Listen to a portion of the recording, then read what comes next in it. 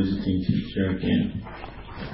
Venerable Ajahn Anand has come to visit us from Wat Mark Chan Monastery in Rayong Province in Thailand for the next 2 weeks. And we'll be giving teachings. If you've seen the program up, he'll be giving teaching on different days. He's been a monk for over 30 years now, ordained with Ajahn Chah originally, and now has his own monastery. So I give you all my blessing tonight, all those of you gathered here with faith, the Sangha and lay community of Buddha Bodhivana Monastery. On this occasion that I have come here to visit you all with a group of 3 other monks from our monastery in Thailand, coming to visit this new monastery where Ajahn Kalyano is the abbot. I'm very happy to see so many people, so many monks, so many lay people coming to practice in this monastery who have faith in the Buddha, the Dhamma and the Sangha.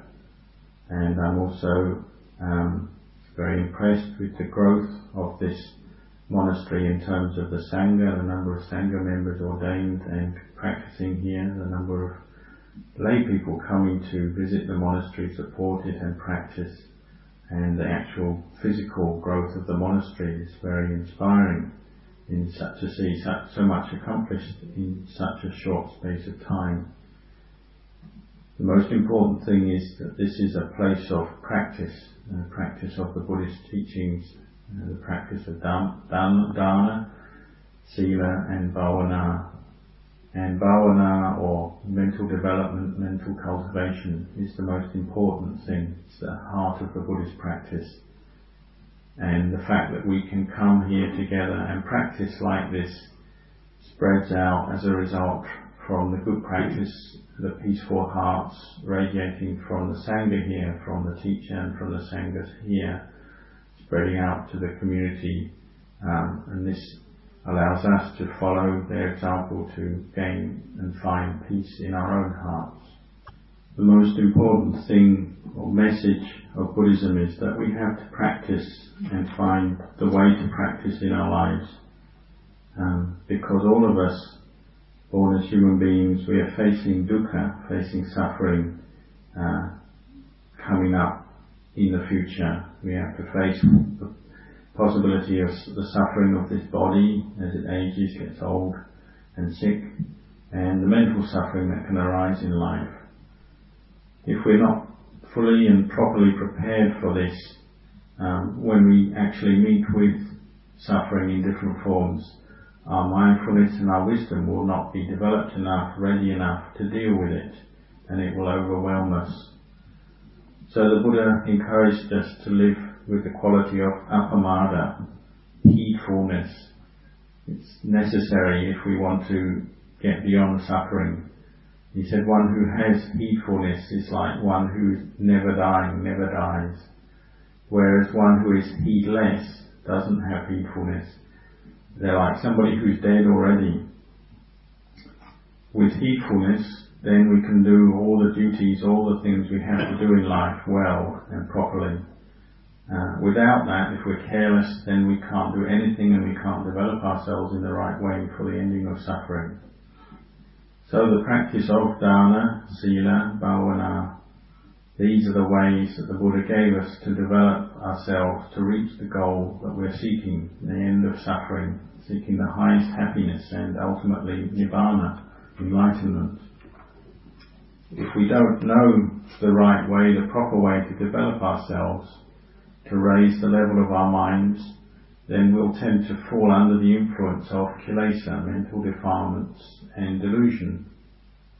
Every time our senses experience forms, sounds, smells, tastes, touch, and the ideas and the concepts that arise in our mind from moment to moment, every time we experience these, if we don't have mindfulness and wisdom, then we'll tend to get lost into moods and mental states of liking and attraction or aversion, negativity, and this will cause suffering for us.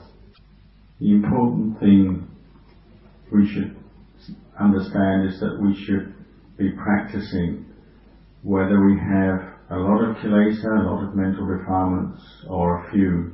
We still have to practice.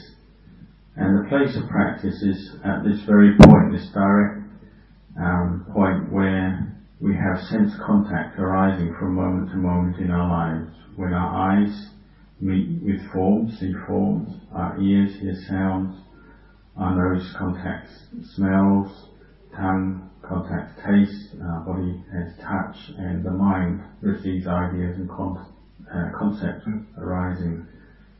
Any sense contact from the outside coming in, meeting with the inside, the mind jitta inside, will lead to reactions. If we're not mindful and we don't have wisdom, they'll lead to different reactions.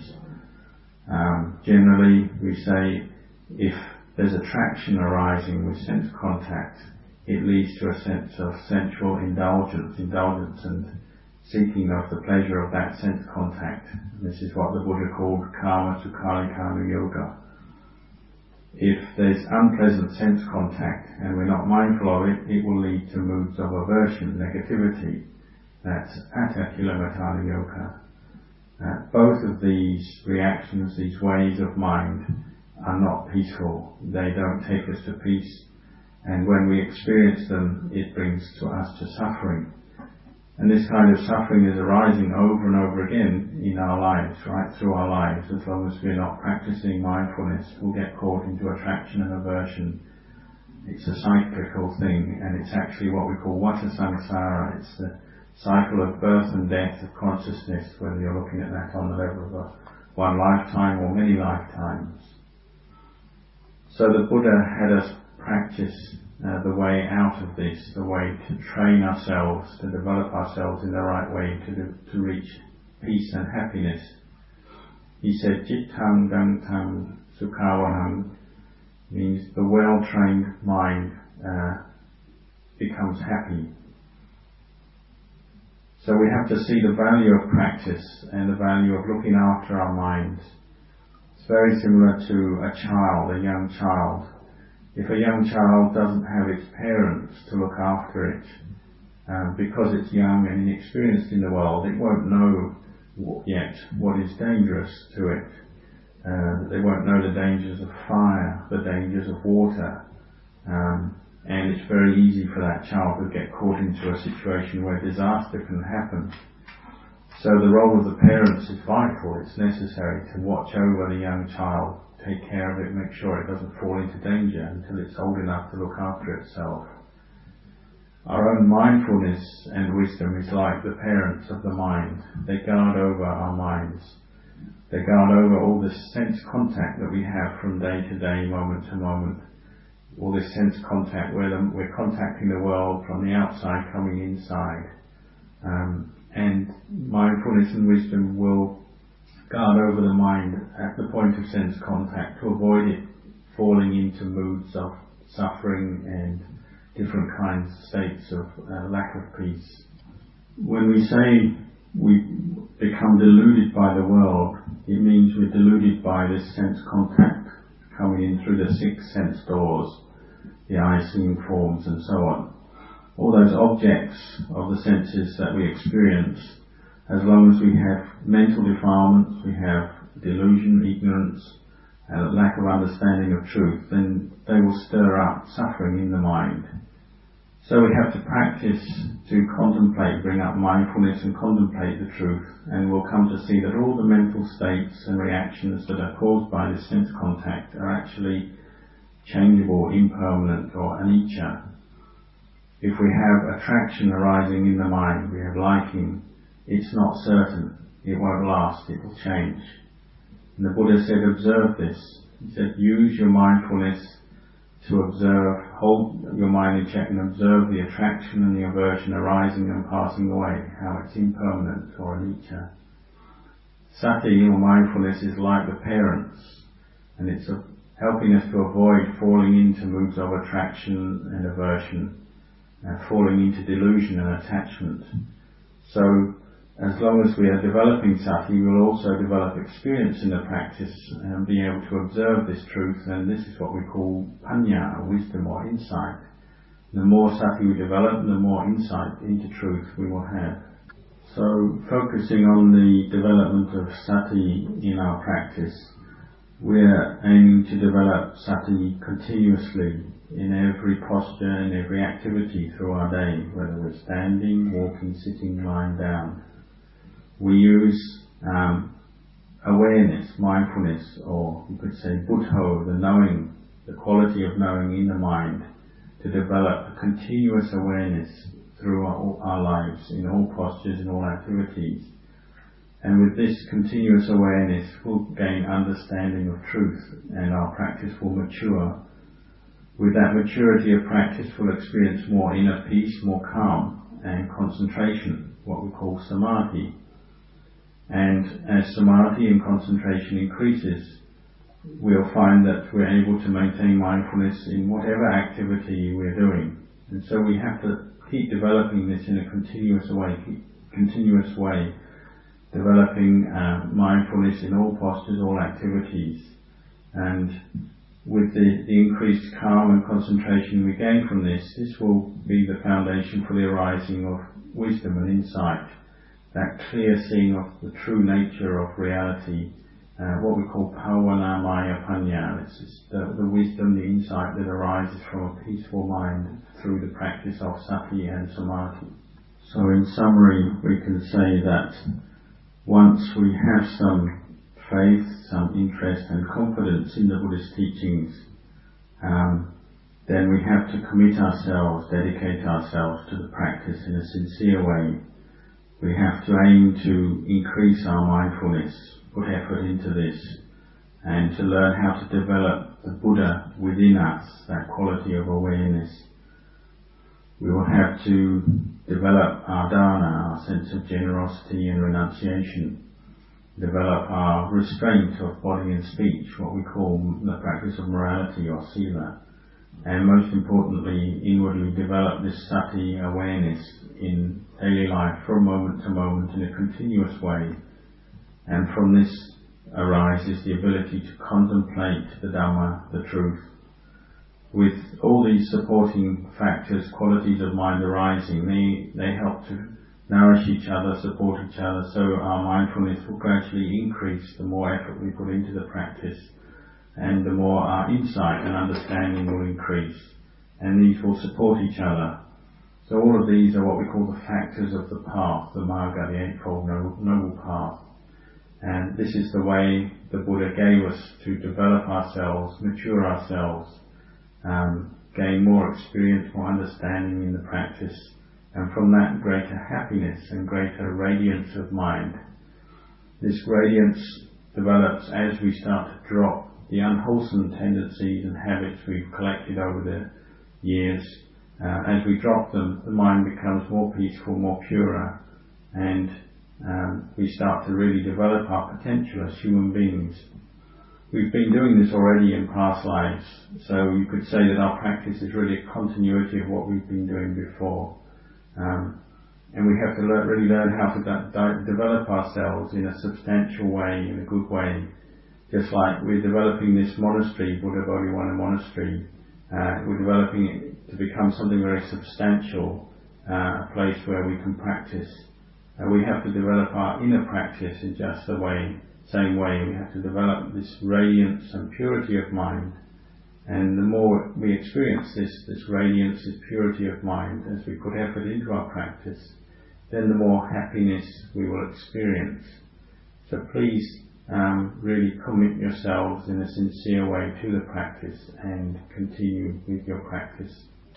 So I'll just say this much as my talk for this evening, as some guidelines, some outlines of the way of practice, but I will also now give you the chance, if you have any questions or queries about the practice, you can bring them up and we can discuss them further.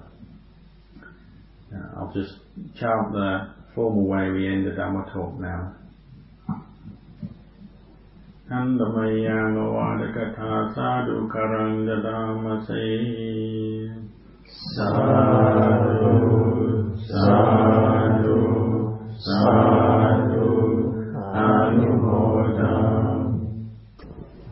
asking, does everybody live down in the city somewhere, or is anyone staying closer by? More close? มีจากวอลเทนก็มีครับหลายคน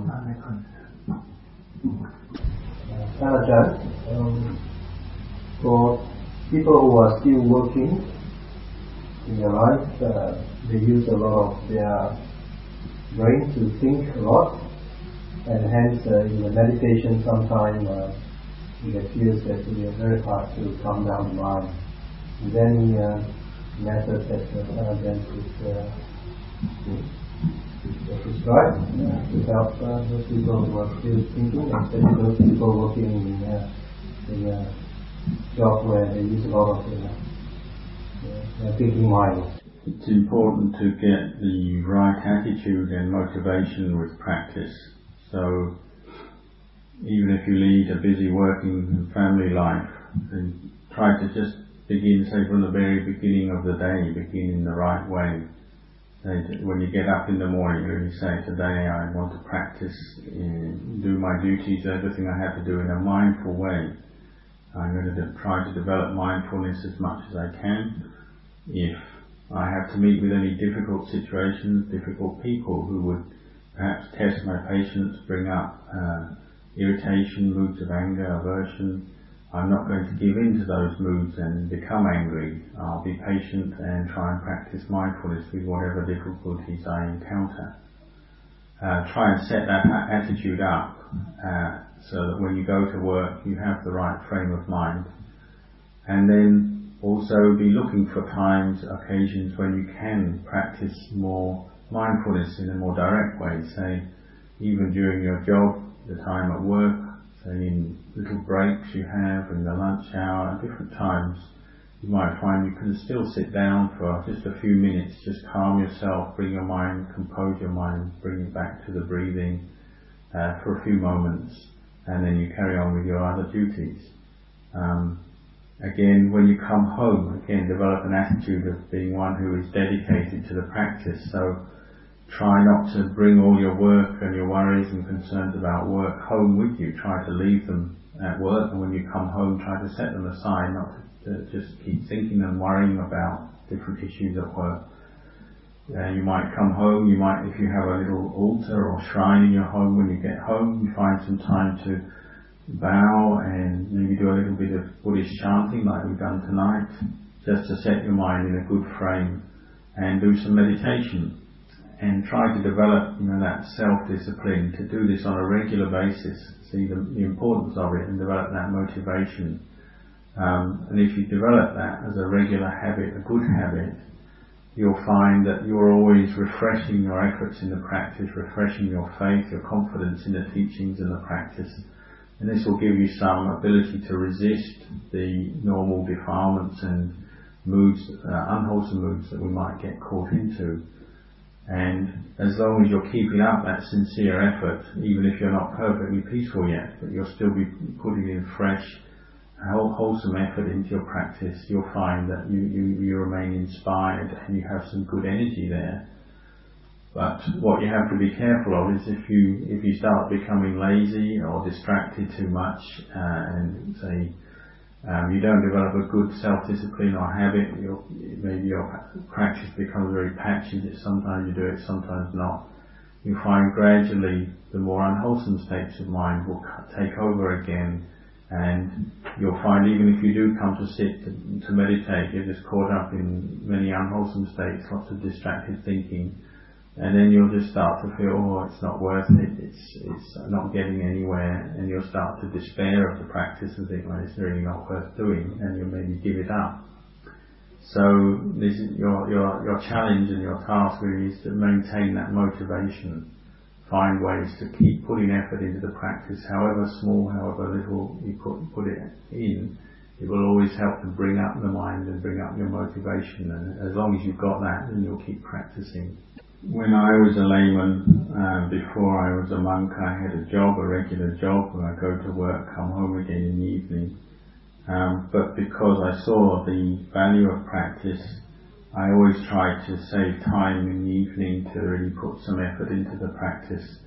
So however tired, exhausted I felt, I would still keep up this regular practice, and I try and set aside an hour every evening. I do some chanting and then I meditate.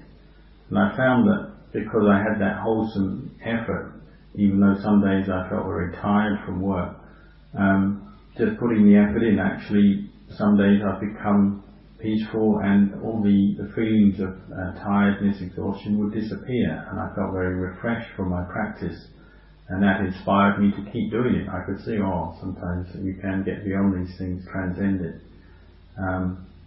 So that's very important to keep up that kind of motivation, that kind of wholesome input. And you'll find if you do this, then little by little, your mindfulness, your wisdom and understanding in the practice will grow. And if not every night you're experiencing deep states of peace and calm, but occasionally you might, and these will help to show you, the practice is worth it, you can keep doing it. Yes, I just feel a personal experience facing the not experience. Have I been facing anyone facing the death moment? Do we normally try to hold the last breath? You could say that all the Dhamma practice we've done in the past and today is preparing for that moment at the end of our lives, and that period at the end of our lives when we face death. Because of course all of us are going to have to face death, and no one can escape from that. It's the one certainty in life. So the important thing is to understand when a human being faces the possibility of death, they will tend to get caught into anxiety, worry, the mind becomes very shaky and will be thinking a lot.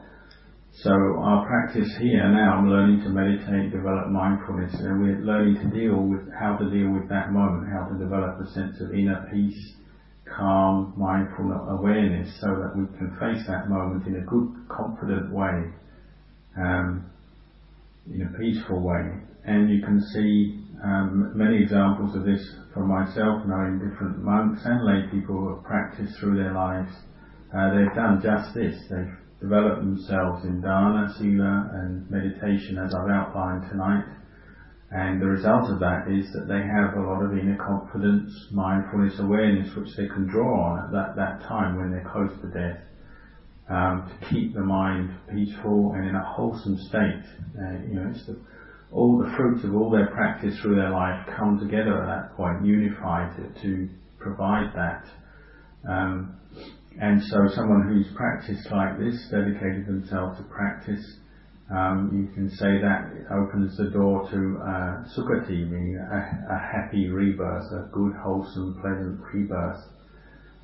Whereas people who don't practice, then there's that great risk, that tendency that the mind will be confused, worried, suffering deeply at that time, and they won't know what to do. So this is a great motivation for us to practice. Ajahn, in speaking Buddha, Ajahn mentioned about letting the one who knows be our teacher. Let it be the trainer of our mind. Can we elaborate on that?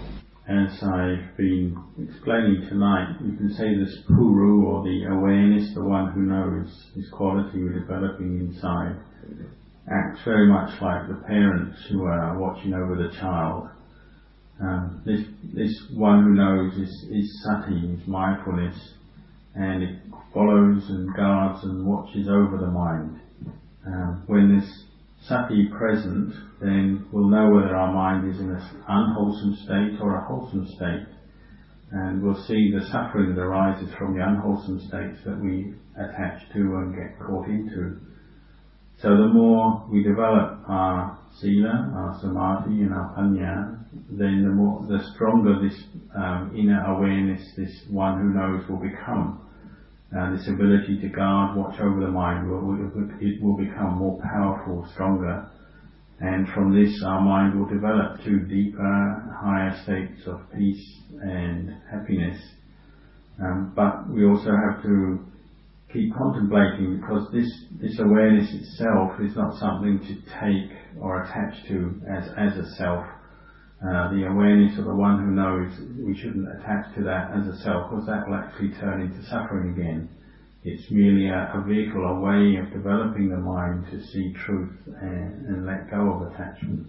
Ajahn, with sati, we said that we could use sati to watch for the rising of the sound of Buddha. Sometimes it's like a battle between the two giants. Sometimes we win, sometimes we lose. So when you lose, sometimes there's a feeling of guilt or remorse on that we have lost the battle.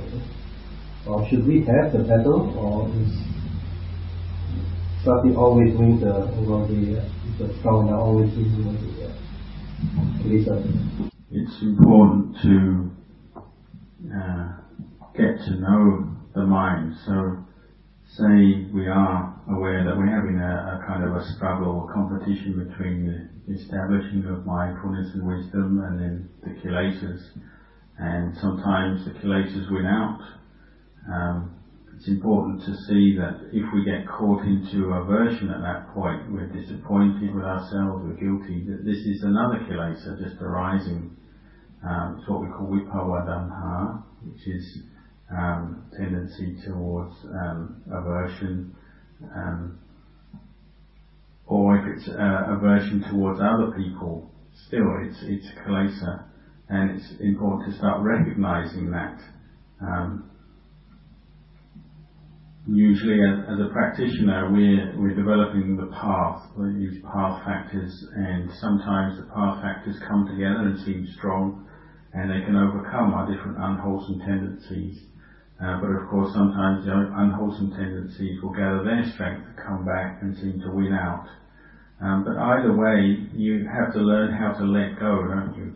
If the path factors are strong and we're able to overcome the kilesas, see them, let go of them, then of course you are letting go at that point and it brings you to peace. But even at the times when you seem to fail and things go wrong and you're still caught into the kilesas, you still have to be able to let go at that point, not to get down or negative because of the failure, but just to see that it's part of the practice, that you just simply know that much. Oh, the path factors aren't strong enough at the moment. The kilesas have won over, but not to get disappointed or angry with yourself because of that, just to see, oh, this is part of the practice, and be able to let go of that sense of failure. And rather than dwell on it and get caught into despair, depression, but just see, oh, it's a sign I must try harder, I must gather up more energy and put more effort into my practice, and particularly have this vision of the long-term practice, that we're not going to be able to let go of all our defilements in 1 day or 2 days. We're going to have to develop some patience and endurance to keep practicing and to go through the successes and the failures and just keep at it over a long time. He's asking how you feel your practice has been going. He knows you've been practicing, many of you, for many years now. You remember some of you even from the last time he was here, which was many years ago. He's asking how's it been, how's it going. You really have to rely on a lot of patience and endurance in the practice. Just have that willingness to keep doing it, keep putting effort into the practice, and sometimes you'll find you seem to be more peaceful, other times it seems the mind isn't peaceful, it's more confused, getting caught into moods of different kinds of attachment, greed, anger, delusion. But just have the willingness to keep going and keep learning from your experience. And whenever you think of the Dhamma, whenever you turn your mind to the Dhamma, you listen to Dhamma talks and read books and things, and just try and contemplate some of the teachings, and you'll find over time they do go in to your mind, they'll start to affect you in a good way. Just have the willingness, the patience to keep at it, keep practicing. Ajahn, is it generally true that the older one gets, the harder it is to practice, and hence it's better to start now rather than later? Yes, of course, as we get older, particularly the body starts to degenerate as we know, with old age we get more aches and pains. Our strength, physical strength, starts to decline, and so this makes it harder to have the patience to push ourselves in the practice, to contemplate things, to develop mindfulness. All gets a bit harder. So we know we're probably, at best, we might expect to live, say, for an average 80 years old.